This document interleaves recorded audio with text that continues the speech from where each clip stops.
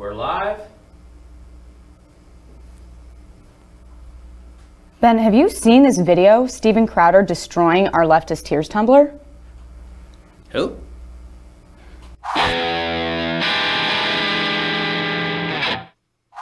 Alrighty, so here we are. Lots of news to get to today, and we're going to get to all of it. President Trump has announced his new Afghanistan policy. We're going to talk about all of that. First, I just want to say that I do know, I think, who Steven Crowder is. I've met him once or twice. This is his mug, the Louder with Crowder mug. If you want this, you should go over to CRTV and subscribe. Crowder does really fantastic, funny material. His mug is nothing in comparison to ours, of course. Ours is much better than his.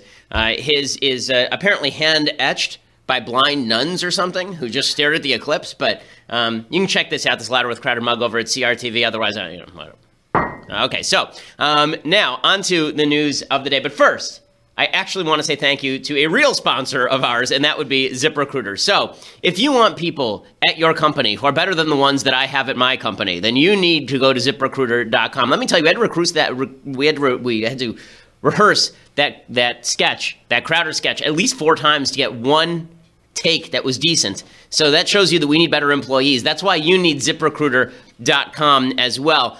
ZipRecruiter, you go to their website, and when you use their service, it doesn't require you to find candidates. It finds them for you. 80% of jobs posted on ZipRecruiter get a qualified candidate in just 24 hours. You don't have to juggle emails or calls to your office. You can simply screen, rate, manage candidates all in one place with ZipRecruiter's easy-to-use dashboard. You can find out today why ZipRecruiter has been used by businesses of all sizes to find the best job candidates with immediate results. Right now, if you go to ZipRecruiter, you can go there for free, and you can use ZipRecruiter.com/dailywire. That's ZipRecruiter.com/dailywire, and you get to try it for free. You can post jobs for free, and you will get the best employees, better than even the ones we have here at Daily Wire. ZipRecruiter.com/dailywire for your free ability to post jobs. And as I say, 80% of jobs posted on ZipRecruiter get qualified candidates in 24 hours. So if you're looking to hire, there's no better place. ZipRecruiter.com/dailywire. Again, use that /dailywire also so that they know that we sent you. Okay, so President Trump gives a big statement last night. It was his first address to the nation on the issue of foreign policy. And it was pretty good. It was pretty good. I want to go through it. I want to talk about what it spells, why there's resistance to it from some on the right. It's really fascinating. There's now a breakdown that's coming on the right. Some of the people who are sort of the quote-unquote nationalist populist types, the Steve Bannons of the world, the Laura Ingrams of the world, the Tucker Carlsons, those people are very upset with Trump's statement on Afghanistan. But I think that's because we've fallen into this trap when we discuss foreign policy of never looking at the choices that are actually on the table. Instead, we make up choices that are in our own heads. We make up choices that don't resemble reality very much. We don't go to war with the army we have. We go to war with the army we wish we had, in Donald Rumsfeld's famous phrase. We make up these situations in the sky where if we were just tough enough or strong enough, then everything would fall into place. Foreign policy is messy, it's muddy, it's murky, and there are no good choices in places like Afghanistan, which is a tribal place where there has never been a strong national government. There has never been a strong secular government in Afghanistan. It's been a warring hellhole for literally hundreds of years. The British were driven out of there in the 19th century. The Russians were driven out in the 1980s. And the United States is not being driven out of Afghanistan, but there has been no strong centralized government in order to prevent the rise of the Taliban again. And this is presented an intractable situation for the Trump administration. Trump didn't create this. Trump inherits this. So to understand sort of where we are, you first have to understand where we've been. So we invaded Afghanistan after 2001, after 9/11, specifically because it was being used as a base by al-Qaeda. And we offered the Taliban, you either give up al-Qaeda, you either give up bin Laden, you stop protecting him, or we're going to come in, invade your country, and topple you. Mullah Omar was the leader of the Taliban. He said that it was more worthwhile for him to protect bin Laden than it was for him to turn over terrorists. And so we went in and we toppled the Taliban using the Northern Alliance. That quickly devolved into a corrupt central government that had to pay off all of these tribal leaders because the strongest leaders in Afghanistan were the tribal leaders from the beginning. And terror continued to be a serious problem in Afghanistan. After we conquered the country, we struggled to build a working system there. This is a country that had no history of democracy or human rights, and went in there thinking we were going to be able to transplant democracy and human rights. That ended up being, in large part, a failure. President Obama came into office, and the first thing that he did is he said he wanted to get out of there, but first he had to surge troops. So we have to review what President Obama said in order so that we know what Trump said last night, whether this was a major change or not. Remember, Obama wanted to get out of Afghanistan. More American troops ended up dying in Afghanistan under Obama's watch than under George W. Bush's watch, in large measure because President Obama surged troops, but he did so with a timeline. He said, I'm going to throw 30,000 additional troops into Afghanistan, but I'm going to take them out again right away. So here is Obama. This is December 1st, 2009, discussing his new Afghan policy about sending 30,000 additional troops. This is 8 years ago now. This review is now complete. And as Commander-in-Chief, I have determined that it is in our vital national interest to send an additional 30,000 U.S. troops to Afghanistan. After 18 months, our troops will begin to come home. Okay, the problem this with review this is now particular complete. line, the problem with this particular line when he says that after 18 months our troops will begin to come home is as soon as he says that, the Taliban knows all they have to do is just wait out the United States. Because if they just wait it out, then Obama's going to withdraw troops. And then the idea was we were going to build up Afghanistan's security forces. Well, we built up some of their security forces, but then we didn't leave enough military advisors in place in order to really ensure that those security forces were capable of controlling any significant portion of the country. Helmand Province, particularly, has turned back into the hellhole that it was before Obama surged the troops in the first place. It's really become a disaster area, and that's because of Obama's myopic focus on getting out as soon as possible as opposed to achieving mission goals. He also talked about Pakistan in this particular speech. He suggested that we were going to forge a strong relationship with Pakistan. The problem is that Pakistan has no interest in forging a relationship with us that revolves around getting rid of the Taliban. The Taliban actually has substantial territorial holdings in northern and eastern Pakistan and western Pakistan and has been a serious threat to the government of Pakistan for years and years and years. Obama made nice with the government of Pakistan, but then when push came to shove, he really didn't, right? When we killed bin Laden, he apparently didn't even clear that with the Pakistani government, supposedly, because he knew that the Pakistani government might leak that to bin Laden himself. But his original vision was we're going to be very nice to Pakistan. In the past, we too often defined our relationship with Pakistan narrowly. And those days are over. Moving forward, we are committed to a partnership with Pakistan that is built on a foundation of mutual interest, mutual respect, and mutual trust. Okay, and that obviously did not take place. And then finally, Obama's biggest mistake is he suggested that we ought to do nothing, we ought to get rid of Gitmo, that it was U.S. policy that was driving terrorism. This is always the apologetic foreign policy of President Obama, and it didn't end up helping us on the world stage in any real way. And finally, we must draw on the strength of our values. For the challenges that we face may have changed, but the things that we believe in must not. That's why we must promote our values by living them at home, which is why I have prohibited torture and will close the prison at Guantanamo Bay.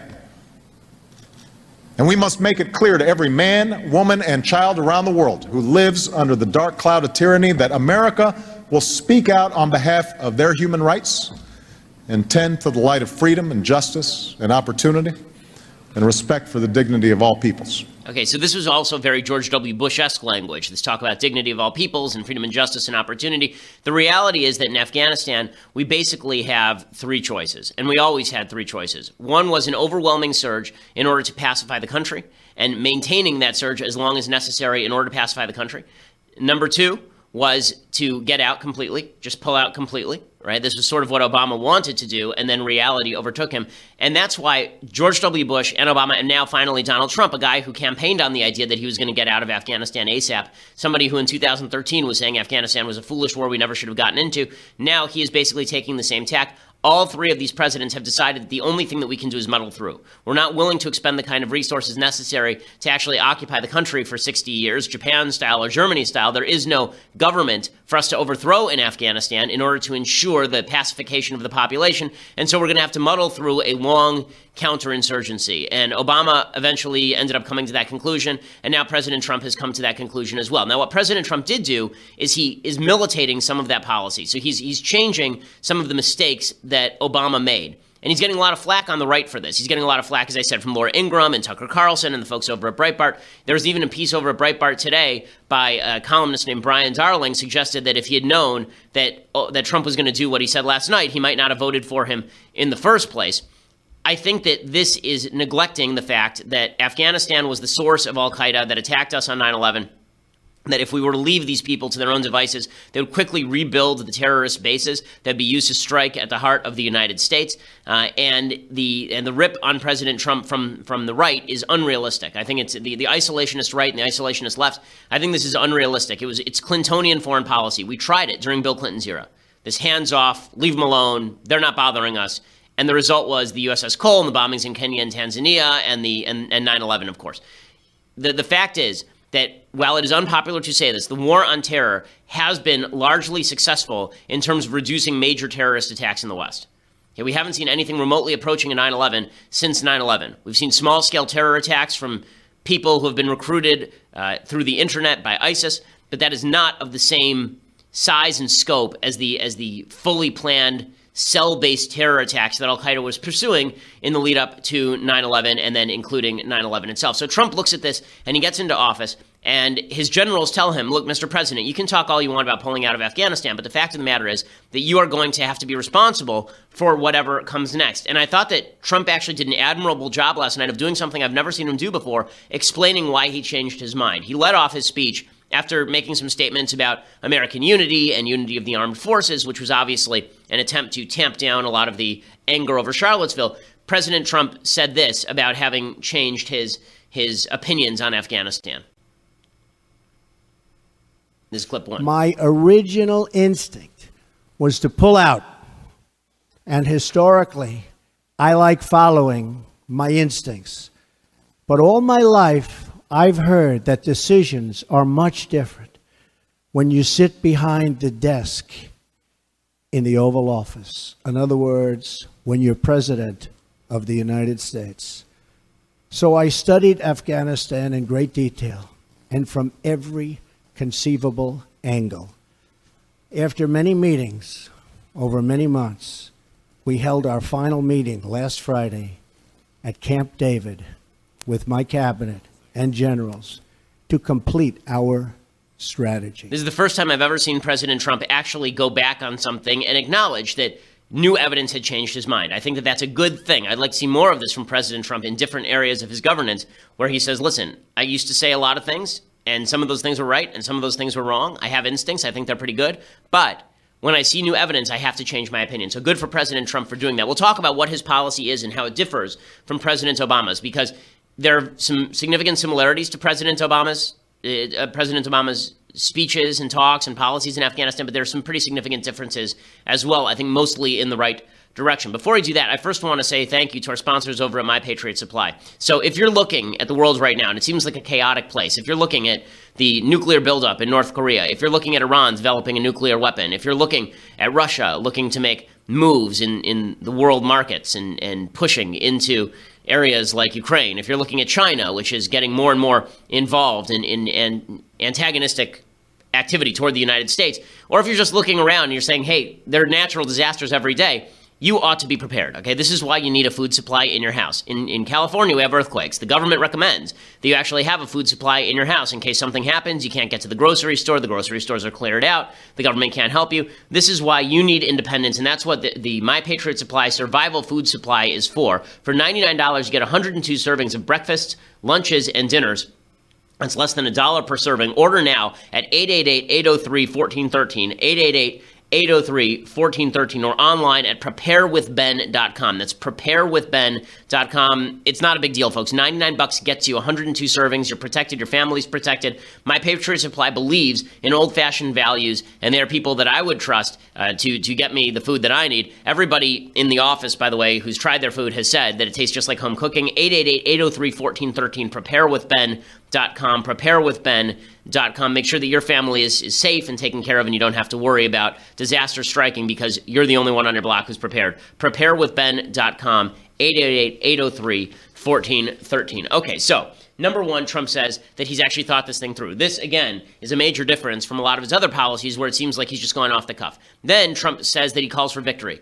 The problem that I have with Trump calling for a quote-unquote victory is that whenever, Trump made a big deal during his campaign about saying, we never win anymore. People, we never win, ever. No winning, ever. We haven't won. Okay, the problem is, we're not going to get victory in Afghanistan the same way that we got victory in Germany or Japan. Because, there is no government to surrender to us. The Taliban are not going to surrender to us. They will just continue to break down into smaller and smaller terrorist groups. So when you say victory, the American people expect the ticker tape parade down the middle of Fifth Avenue. The American people demand a surrender document signed on the deck of a boat. Okay, none of that's ever going to happen. When he says we're going to achieve victory, then he needs to define what victory is. Here is Trump talking about what victory looks like to him. First, our nation must seek an honorable and enduring outcome worthy of the tremendous sacrifices that have been made, especially the sacrifices of lives. The men and women who serve our nation in combat deserve a plan for victory.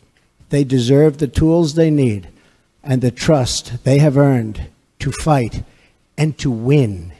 From now on, victory will have a clear definition: attacking our enemies, obliterating ISIS, crushing al-Qaeda, preventing the Taliban from taking over Afghanistan, and stopping mass terror attacks against America before they emerge. Okay, the problem with this particular definition of victory is it's exactly the same, almost word for word, President Obama's definition of victory or George W. Bush's definition of victory. There is no victory moment, right? There is no win here where we say, okay, we've accomplished our goals, now we're leaving. Okay, what he's talking about is a long-range occupation. Okay, this is what John McCain said in 2008 about Afghanistan. He said, look, you want to pacify it, you're going to have to stay there for 50 years. That's basically what Trump is talking about here, but he doesn't want to admit it openly. Okay, what he really should be saying is, look, victory is us preventing terror attacks. That's what he's saying here, right? Attacking our enemies, preventing terrorist attacks. But there is not going to be a moment of victory. The American people have to understand our military is there to do just this. Our military is there to prevent these things. There's not going to be, expectations of the big ticker tape parade are not realistic. And I think that because Trump had sort of pushed that expectation of victory in Afghanistan for so long, it's difficult now for him to back off that language, even though there's not going to be the iconic victory moment that people are looking forward to. There is a difference in some of his rhetoric from President Obama. So he is refusing, obviously, to pull out. Unlike Obama, who said we're going to pull out after a certain period of time, getting out is the most important thing. He got a lot of criticism for this, Obama, and I think rightly so, because the mission has to be defined by what our goals are, not by your political goals in getting out as fast as possible. What Trump did yesterday actually took a fair bit of political courage. He said, listen, we're going to stay there because we need to be there. And I think that's right. Here he is saying that we cannot just pull out. A hasty withdrawal would create a vacuum that terrorists, including ISIS and al-Qaeda, would instantly fill, just as happened before September 11th. Okay, and he is right about that, of course. He then goes on to talk about Pakistan. So remember, President Obama talked about how Pakistan was going to be our new friend. They were going to help us in the war on terror. Trump said no such thing. He said, listen, Pakistan is not being very helpful, and that's why we're going to build up democratic allies like India. I think this is a very important thing, what Trump did here. India is a democratic bulwark and an anti-Islamist bulwark against countries like Pakistan and Afghanistan. Building them up in opposition to the Pakistani government is something the United States should have been doing long ago. What can India do against Pakistan in terms of tamping down terror? Not much, but we can at least create allies in the region who are interested in working with us to tamp down terror, particularly along the India-Pakistan border. That's a good thing. Pakistan should be intimidated that if they don't do what we want, there would be serious consequences, and those consequences may not come directly from us, but may come from our allies. Here's Trump directly calling out Pakistan. We can no longer be silent about Pakistan's safe havens for terrorist organizations, the Taliban, and other groups that pose a threat to the region and beyond. Pakistan has much to gain from partnering with our effort in Afghanistan. It has much to lose by continuing to harbor criminals and terrorists. Now, the most important thing Trump did last night is he talked about timelines. You remember, I just showed you the clip of Obama saying we're going to throw 30,000 troops in, and 18 months they'll be out. Really stupid, okay? That's like saying to your child, I'm going to give you a timeout, but the timeout's going to end in 3 minutes. Okay, you can't do that. Your kid's just going to wait out the timeout. When you give a kid a timeout, The idea is that the timeout is indefinite until the kid does what you want. When it comes to the Taliban, you have to throw troops in there for as long as it takes, and that's what Trump had the courage to say last night. Good for him. Here he is talking about this idea that the time-based approach needs to be gone, and instead we are going to make an approach based on the conditions on the ground.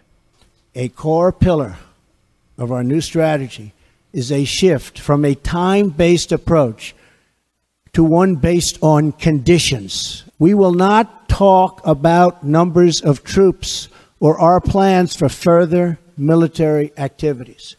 Conditions on the ground, not arbitrary timetables, will guide our strategy from now on. America's enemies must never know our plans or believe they can wait us out. I will not say when we are going to attack, but attack we will. Okay, so good for him. Again, I agree that when it comes to arbitrary deadlines, that's foolishness. It's exactly the sort of arbitrary deadlines that we used to set in Vietnam. And I'll bet you a lot of what he is saying right now comes from H.R. McMaster, his national security advisor. H.R. McMaster wrote a very good book called Dereliction of Duty about American military policy in Vietnam. And one of his great critiques was this idea of graduated escalation, which was pushed by Robert McNamara, who was the Secretary of Defense under JFK and then later under LBJ. This idea that we are going to gradually, slowly increase the number of troops and announce every time how many troops we were adding to the battlefield, telling the Viet Cong exactly what sort of opposition they were going to face. H.R. McMaster says, listen, you go in and you do what you have to do, but you don't give signals to your enemies and you don't tell them when you're pulling in and pulling out. That seems to me eminently correct. Now, here's something that I think is wrong. Okay, Trump says he leaves the door open to negotiations with the Taliban. I think this is a big mistake. This is something that Obama pursued, but W didn't. This idea that the Taliban will come to the table. In fact, Obama actually set up an office in Qatar so that he could talk with the Taliban. That did not do anything except make the Taliban more determined to reinforce its own positions in Afghanistan so they'd have a stronger negotiating position at the table. Here's Trump opening the door to this. Someday, after an effective military effort, perhaps it will be possible to have a political settlement that includes elements of the Taliban in Afghanistan. But nobody knows if or when that will ever happen. Okay, well, still, you shouldn't be leaving that on the table. If you don't want to negotiate with them, don't talk about negotiating with them. A couple more points, and I think these are good on Trump in 1 second. But first, I want to say thank you to our sponsors over at Realty Shares. So this is not an offering of securities. Private investments are highly illiquid and risky, not suitable for all investors. Past performance not indicative of future results. Securities offered to accredited investors through North Capital Private Securities member FINRA SIPC. So you're interested in investing in real estate, but you don't know how. You don't know what the good investment looks like, and you don't have $100,000 to just drop on a condo right now. Well, that is exactly what Realty Shares is for. REALTY shares.com. They got rid of the walls between you and real estate investing. You don't need billions, millions, or even tens of thousands of dollars to invest in vetted real estate assets. With Realty Shares, the way that it works is that they vet all of these properties, and then hundreds of people invest fractionally, reducing the cost of an initial investment. For just $5,000, you can start investing in properties. It's free to sign up and browse the investments at realtyshares.com/Ben. Getting set up takes just a few minutes, and then you can manage and invest directly from your phone or computer through their simple and secure online process. If you make $200,000 a year, you may qualify. Find out today at realtyshares.com/Ben. That's realtyshares.com/Ben. And right now, if you sign up using that special code realtyshares.com/Ben, you get $100 toward your first investment today. That's $100 toward your first investment, so it's $4,900 to invest in your first property instead of $5,000. realtyshares.com/Ben for your first investment. Again, it's a great way to get into real estate investing. You should certainly be looking at investing your money. If it's just sitting there in the bank, it's not doing any good. Make sure that you're investing the way you need to in order to ensure that your financial goals are met over the course of your lifetime. realtyshares.com/Ben. Okay, so back to President Trump. He dropped this little note that was sort of different from both W and Obama. He said, we're not nation building. So these are keywords. When these are sort of buzzwords, they don't mean a whole hell of a lot, but it was supposed to appease his more populist, nationalist, isolationist base. Here's Trump talking about Afghan responsibility. Here's what he had to say. We are not nation building again. We are killing terrorists. we will no longer use American military might to construct democracies in faraway lands or try to rebuild other countries in our own image. Those days are now over. Instead, we will work with allies and partners to protect our shared interests. We are not asking others to change their way of life, but to pursue common goals that allow our children to live better and safer lives. This principled realism will guide our decisions moving forward. Okay, the reality of the situation, however, is that when he says we're not going to nation build, we are going to continue building up Afghanistan's security forces. It doesn't mean we have to build schools for them, but it does mean that we have to build up their security forces so that they can kill terrorists, and then they can use their resources to build schools. So this idea that we're not nation building, it's a little bit of a false divide. Okay, when you go in and you build up a nation's security forces to ensure their government is stable enough to take care of terrorism, that is, in fact, nation building. The best thing I think that Trump did in this speech is he said we're changing the rules of engagement. President Obama was very strong on the idea that he was going to, in top-down fashion, control the rules of engagement in Afghanistan. He was going to prevent our troops from being able to open fire on people if they'd hidden their guns. So there'd be situations where there'd be a terrorist, and he would know that there were soldiers watching him. He'd drop his gun behind a car and run across the street, and our soldiers were told, okay, don't shoot at that guy because he doesn't have a gun, even though they'd seen him with the gun 1 second beforehand. Trump says, I'm going to relieve a lot of these rules of engagement and free our troops to do what they need to do. Military commanders are now in charge. This is good stuff. Finally, my administration will ensure that you, the brave defenders of the American people, will have the necessary tools and rules of engagement to make this strategy work and work effectively and work quickly. I have already lifted restrictions the previous administration placed on our warfighters that prevented the Secretary of Defense and our commanders in the field from fully and swiftly waging battle against the enemy. Micromanagement from Washington, D.C. does not win battles. Okay, good for Trump. This is, I think, the most important point. And this is, by the way, why we're winning against ISIS. It's not because we've dumped in an enormous number of additional resources. It's because Trump has taken the handcuffs off of our military commanders. That's really good stuff. So I want to talk about the blowback from the right that you're seeing from people like Tucker Carlson, why I think it's misguided, why I think that they're wrong, and why Trump, I think, is right. 4,000 troops may not be enough, but at least his reorientation towards the idea that he is going to push for a longer counterterrorism strategy in Afghanistan rather than just a unilateral pullout, I think that's correct.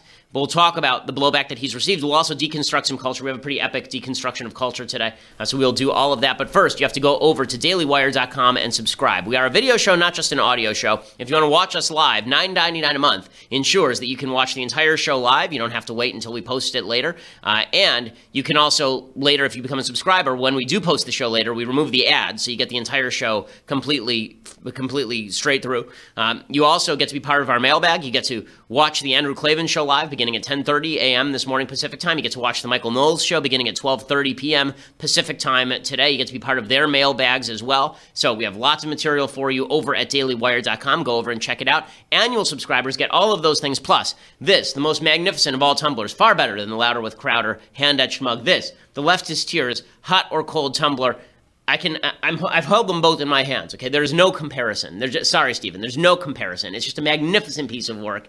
I mean, this is something that you'll treasure all your life. It is something that thousands of years from now, when they dig up the relics of an ancient civilization, this will be the only thing where they think this must have been some sort of god that the ancients worshipped. This Leftist Tier hot or cold tumbler, you get that with $99 annual subscription. Make sure you go over and subscribe right now. And also make sure that you go over to iTunes or SoundCloud and subscribe and leave us a review. We are fastest growing, largest conservative podcast in the nation.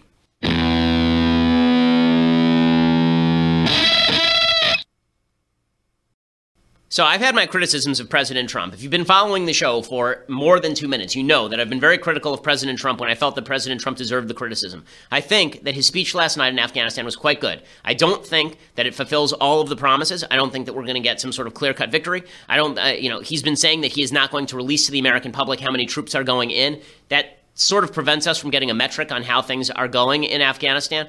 But the idea that he was going to pull out, putting that aside, I think is a good move by President Trump. And I think that while 4,000 troops may not be enough to ensure the goals he wants, at least he is aiming at right goals and he's correcting some of the worst mistakes of the Obama administration in Afghanistan. he's getting flack from the populist Steve Bannon, Laura Ingraham right. So Laura Ingraham today tweeted out, who's going to pay for it? What is our measure of success? We didn't win with 100,000 troops. How will we win with 4,000 more? The answer, of course, is that we're not going to win. We are going to maintain a presence there to prevent the creation of new terror cells that can harm America. Okay, the war on terror, again, the war on terror has been a success. While everyone likes to talk about how it has not been a success, the fact is that when Obama started to withdraw us from the war on terror, that is when you saw a dramatic escalation of terror attacks in the West, specifically from the areas where Obama withdrew. He didn't withdraw from Afghanistan. You're not seeing an uptick in terror from sources in Afghanistan. You are seeing a massive uptick in terror from sources in Iraq and Syria, right? Areas where Obama purposefully withdrew American troops. Trump at least understands this. Okay, Laura Ingraham tweeted, I thought we were going to drain the swamp in Washington, not clear the desert in Afghanistan. But we do have to clear the desert of terrorists in Afghanistan. Okay, she's not the only one who's making these critiques. A lot of the people warm with Trump were warm to him because they're sort of Pat Buchanan isolationists. Tucker Carlson, who used to be much more interventionist, has flipped because I think Tucker likes the popularity of being isolationist on foreign policy. Maybe it's sincere, maybe it is. But in any case, here is Tucker talking about why he thinks that Trump's foreign policy here is wrong. Second, if we increase our presence in Afghanistan, what long-term U.S. interest are we pursuing by doing that? The original goal was to eliminate state-sponsored terrorist training camps. Those are long gone. Even if those camps came back, it's not clear how relevant they would be.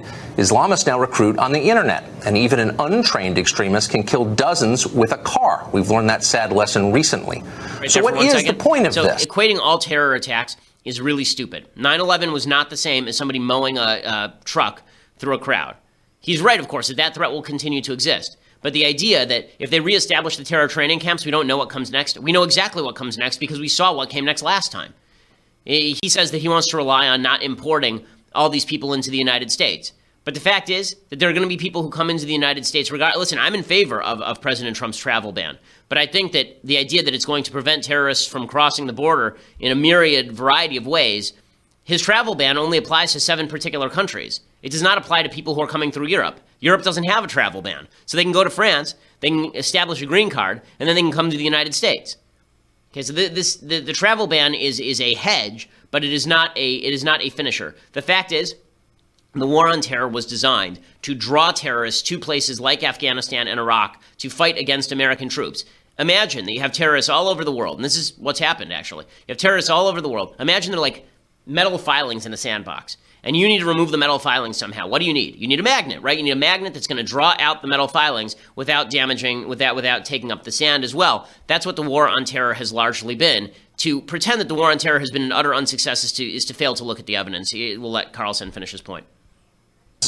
If the goal is simply to keep Islamic extremism from our shores, why is a war in Afghanistan more effective than, say, a vigorously enforced travel ban? Okay, and again, the answer is because this vigorously enforced travel ban, it mitigates the risk. It does not eliminate the risk. Everything that we can do to mitigate the risk of massive terrorism seems worthwhile to me. Over at Breitbart, they're ripping Trump, too. I think a lot of this now at Breitbart is being driven by the idea that they're trying to prove that Steve Bannon, the chairman over at Breitbart, made a big difference to Trump. Like if Bannon were still in the administration, things would have changed. Not real, okay? Bannon could have stuck around. This would have been Trump's plan anyway because Trump had marginalized Bannon and didn't agree with him, obviously. Over at Breitbart, Brian Darling wrote, quote, I voted for Donald J. Trump because he promoted a foreign policy of restraint. I voted for Donald J. Trump because he promised change. I may have made a mistake. Okay, or maybe you're just mistaken on policy and Trump is right and you're wrong. Okay, those are words that don't frequently leave my lips, so definitely take note of them when they do. Okay, you're seeing people like Lindsey Graham cheer. The problem is that Lindsey Graham is such an interventionist that whenever he says anything, people tend to go, oh boy, not Lindsey Graham. But Lindsey Graham is warm on this policy. I think he's right to be. I'm proud. I'm relieved. I'm proud of the fact that President Trump made a national security decision, not a political decision. I'm proud of the fact that he listened to the generals, and most proud of the fact that he shows the will to stand up to radical Islam. I'm relieved that he did not take the advice to withdraw, which would have been disastrous, or create a mercenary army. So I'm very pleased, very thoughtful, very inspiring speech, and I can assure you a lot of people in Congress will be behind the president. Okay, so I think that is correct, by the way. Now, In other news where Lindsey Graham is pleased, but this time you shouldn't be, this is according to McClatchy today. Donald Trump aides are pushing him to protect young people brought into the country illegally as children and then use the issue as a bargaining chip for a larger immigration deal, despite the president's campaign vow to deport so-called dreamers. So now they're trying to push him, Trump's aides are trying to push him to enshrine DACA, the Deferred Action for Childhood Arrivals program, executive amnesty. You remember Trump promised he was going to get rid of it? Now they're saying to him, you should give citizenship to these kids, and in exchange, you should ask government to build the wall and to ensure that legal immigration levels are brought down. I see no reason why Trump should have to bargain with Congress on this particular point. As I've said for a long time, I'm not against the idea that certain children who arrived here in the United States and are beneficial to the country should be allowed to stay. I think that illegal immigrants should be judged on a case-by-case basis. They should have to go to the back of the line, but if they're good for the country, if they're useful for the country, if they served in the military, for example, or let's say they're going to college in engineering, and they're good for the economy, and they pay taxes, and they have families, I don't see why we would toss those people out of the country. I don't think they have the right to be here, however, and that means that you should deport the ones who don't belong here. Okay, trying to judge everybody as a class, I think, is foolish. This attempt to now trade away one of Trump's key campaign promises in order to achieve another of Trump's key campaign promises. You want to piss off Breitbart, you want to piss off Carlson, you want to piss off Coulter. There's no better way to do it. Okay, time for some things I like, things I hate, and then deconstructing the culture. So, things I like. Speaking of people going blind from looking at things in the sky,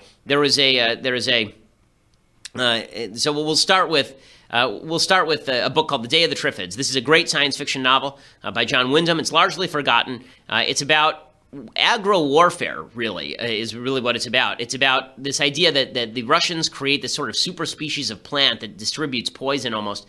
But what happens is that one guy gets poisoned in the eyes by this, and then there's some sort of nuclear explosion. Everybody looks at the nuclear explosion in Britain and goes blind. And so he's the only one who's left able to be he's the only sighted person left in Britain, or one of the few. And so it's actually, the beginning of this book is the inspiration for the beginning of 28 Days Later.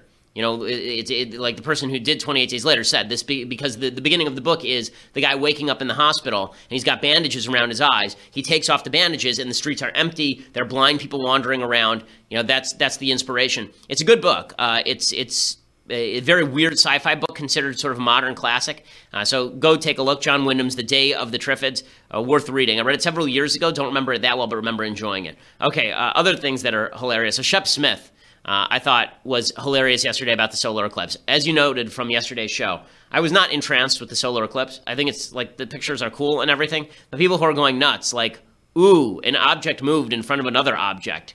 Right. Like that's, like we move between the moon and the sun pretty much every month, which is why the moon looks like the sun looked yesterday. Whoop-de-doo.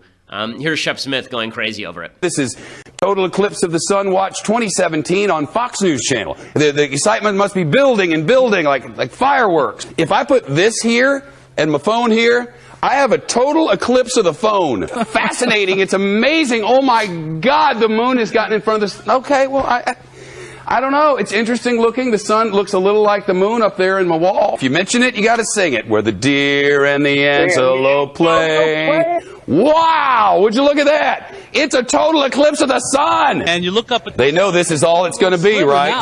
Just a moon over a sun. Oh, the sun's coming back now. Cameras are coming out. Oh my goodness, that didn't last long. Yoo-hoo! I want to hear more. No, because now you can look at the thing. It's covered so you can look at it. Oh my God! The sun is returning. Jalapeno. And how was it? Response. Weird. Dark. Cold. Another dark. Amazing. I love nature. Amazing. I'm going to die now. And we hope that doesn't happen. Want to see a total eclipse of this monitor? How about... Okay. It's totally eclipsed. Well, we're having a good time, too. And there's some people who think we should take this a little more seriously on the Twitter. Because for us, this is just a lot of fun. We've been watching the Path of Totality so you can catch a DC on screen if you run. Do you know that it goes like old NASA stuff from the 70s whenever you move around? Okay, so Shep Smith having too much fun with the eclipse. Yeah, I think that everyone went a little crazy. I went out on the streets of California, and it was in L.A., and it was the first time I'd ever seen anyone look at the sky in L.A., because the sky here is brown because of all the smog. So it's the first time anyone had ever looked at the sky. President Trump, however, looked at the sky. He decided that it was worthwhile he was wearing glasses. Okay, so a lot of people I know glanced at the sun for a second because they didn't have the glasses, and they're like, I want to see what's going on. President Trump had the glasses, and because he's just a contrary guy, He just decides, you know what? I'm going to look directly at the sun for no apparent reason. Like, people are literally shouting at him, don't look at the sun. Never tell me what I can't do. He looks directly at the sun. Here he is.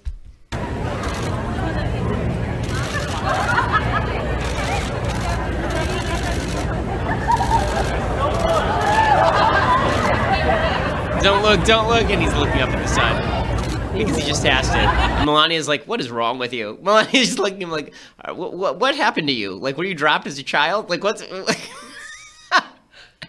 Pretty spectacular. So there's the president. It's going to be sad when in 3 days he's clinically blind and he can't read the teleprompter anymore, and then things are really going to get wild. But he's such a contrary guy that I think that what we ought to do at this point is suggest to President Trump that he definitely needs to cut. No matter what he does, he should not cut taxes. He should definitely not cut taxes, and then he will just destroy the IRS immediately. Pretty amazing. Okay, speaking of science that actually does amaze me, actually really cool science. This is very inspirational. There are a bunch of videos out now of people who are deaf and have been given cochlear implants or devices in their ears that allow them to hear for the first time. And it really is quite incredible. Speaking. So now technically your device is on. Can you tell?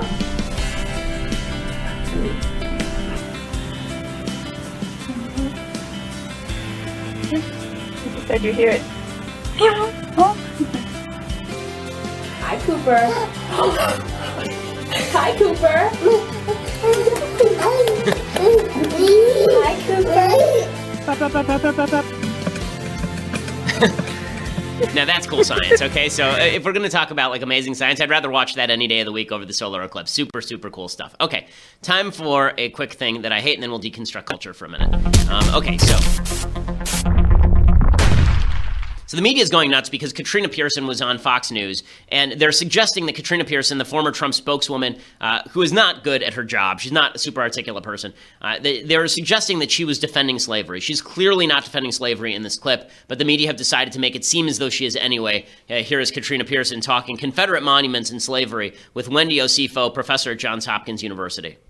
So this is not a symbol of patriotism. This is a symbol of hatred and division. And while it is a piece of American history, it's not necessarily the good part of American history. It's actually nefarious. So it doesn't deserve a place on state grounds. It deserves a place in museums, and that's where they need to be. It absolutely deserves a place because bad history is still good history for this country. Slavery is good history? Where we are today. Absolutely. Slavery is good history? Absolutely. During those times, during those times, think about this for a second. Where would we be today if not for that Civil War? Where would we be without slavery? Are you serious? So Katrina Pearson is really bad at her job, but she's not actually defending slavery, okay? What she's suggesting is that it is good to know American history, and slavery and Confederacy were part of that history, not that those were good things. Okay, that's not what she's saying. She just really sucks at her job. So that's it. So before people start saying that Katrina Pearson is defending slavery, maybe they ought to just recognize that never attribute to pro-slavery malice what you can attribute to incompetence, because that's actually what's happening here. Okay, so time to deconstruct a little bit of culture. We haven't done a serious deconstruction of the culture in a while, so today we are going to do just that. So we'll begin with the song Wild Thoughts. This is DJ Khaled and Rihanna. We didn't cut the video for Wild Thoughts because apparently it's nippleicious. This is according to Mathis, who said that it would have required a good amount of work and many lost man hours for people to blur out the assets of Rihanna in this particular music video. But here is what this garbage song sounds like. This song, again, is called, what the hell is this stupid song called? Wild Thoughts. Okay. Another one. We the best music. DJ Khaled. I don't know if you could take it. Okay, so sorry, you can pause it right there for 1 second. So I've heard that this DJ Khaled thing is like a thing. And then he just shouts random phrases into the microphone. Jess, the person who does makeup here, she informed me of many of DJ Khaled's key phrases. And she says he's very inspirational. He's very inspirational because he shouts things like, we the best music. We clearly not the best grammar. I don't know why verbs were murdered, but I wish that we would bring them back. And also, he apparently shouts DJ Khaled in all of his songs, which is a weird thing to do. I do say that this is the Ben Shapiro Show, but only to identify which show you are listening to. I assume that DJ Khaled is aware that people know that it's his song. Maybe he's doing the same thing. Maybe he's saying DJ Khaled because he thinks people don't know he's there. Apparently, also, he has inspirational phrases such as level up, What are we, 11 and playing Super Mario Brothers? And also, he says, bless up, which I don't know what that means. And major key is another one of his, apparently. Apparently, he just shouts randomly major key, which is weird. Does he also shout random music theory things? Does he suggest that we are now in, when it goes into minor key, does he shout minor key? Does he shout how many flats are in the particular? Does he shout like F flat major? Like what exactly does he? I'm confused. In any case, he also so DJ Khaled leads off. Okay, we'll play some more of this garbage song. It's bad music, and apparently Rihanna is also she gave up on singing a long time ago, and now she sort of just like breathes into a microphone and sounds as though she swallowed a kazoo, and now is attempting to sing through it. Naked. I wanna be a baby. Spinning in as much as I can gain from Maytag. Rocket with it on the brown liquor. When I get like this, I can't be around you. I'm too little to dim down a notch. Cause I can into things that I'm gon' do. Wow, thoughts. Okay, so apparently Rihanna also has a thing in her songs now where she just repeats one word 1,000 times. Right, well, work, and now wild. Yes, this clearly is increasing the IQ level of the United States population. Also, nothing says feminism quite like, no, you want to see me naked. I want to be your baby. It's just like Cole Porter, isn't it? I mean, really, the lyrics, it's just like the Gershwins. The lyrics here are just spectacular. Spinning and it's wet like it just came from Maytag. Nothing says sexy to me quite like a washing machine. I mean, that's just hot stuff. When I think hot, I think washing machine. And then I love that she can drop lines like white girl wasted on that brown liquor. Things that you could never say with races reversed, right? Black girl wasted on that vodka. Like, that would be racist. But white girl wasted on that brown liquor, totally fine. Does any of this actually promote, like, good image of women? And she's supposed to be, one of the things that I love about the modern pop music scene is that feminism is basically like what a raunchy, randy dude would be thinking about at 2 o'clock in the morning after watching porn on his computer. That's basically what feminism is now, right? So much so that we can't even show you the video because it's nippleicious. So it's basically softcore porn made by all of these pop stars who can't sing because she can't sing. Okay, her voice is now garbage. I don't know what happened to her. It sounds like Jon Snow strangled Littlefinger, and now Littlefinger's trying to sing. I mean, it's just bad stuff all the way through. And again, you wonder why all these guys have a vision of women, that women are just sex objects who want nothing more than to get raunchy with them. Maybe it's because pop is designed to play on those male emotions, and so there are a lot of women who are taking advantage of that, and it's generating a bad image of women generally. I don't think that it's a good thing overall. Okay, so there is my critique of a garbage song called Wild Thoughts. I was not inspired by DJ Khaled shrieking his own name. I've been informed that he is a good person. I was also told by Mathis that he is a good person because he loves his child. I like that. I do like that the standard for being a good person now, maybe he is a nice person, I don't know, but I like that the standard for being a good person in pop culture world is basically you don't kill puppies in your spare time. Like, oh, he likes his child. Congratulations. He doesn't have sex with corpses. Like, great. Like, it's just, our standards in society have lowered somewhat. If he does great things for people, that's great. Like, those would be the things that I'd want to hear about. So you're going to have to make a better defense of DJ Khaled next time, Mathis and or Jess. I am not inspired by his quote. I wrote some of these down because they're so inspirational. Key to more success is a clean heart and a clean face. Doesn't he have a beard? Weird. Okay, well, you learn something new every day. We will be back here tomorrow. President Trump is supposed to make a big speech in Arizona. I believe that's today, correct? He's supposed to tonight speak in Arizona. Some riots expected, so I'm sure there will be much to talk about tomorrow. We will talk about it. I'm Ben Shapiro. This is The Ben Shapiro Show.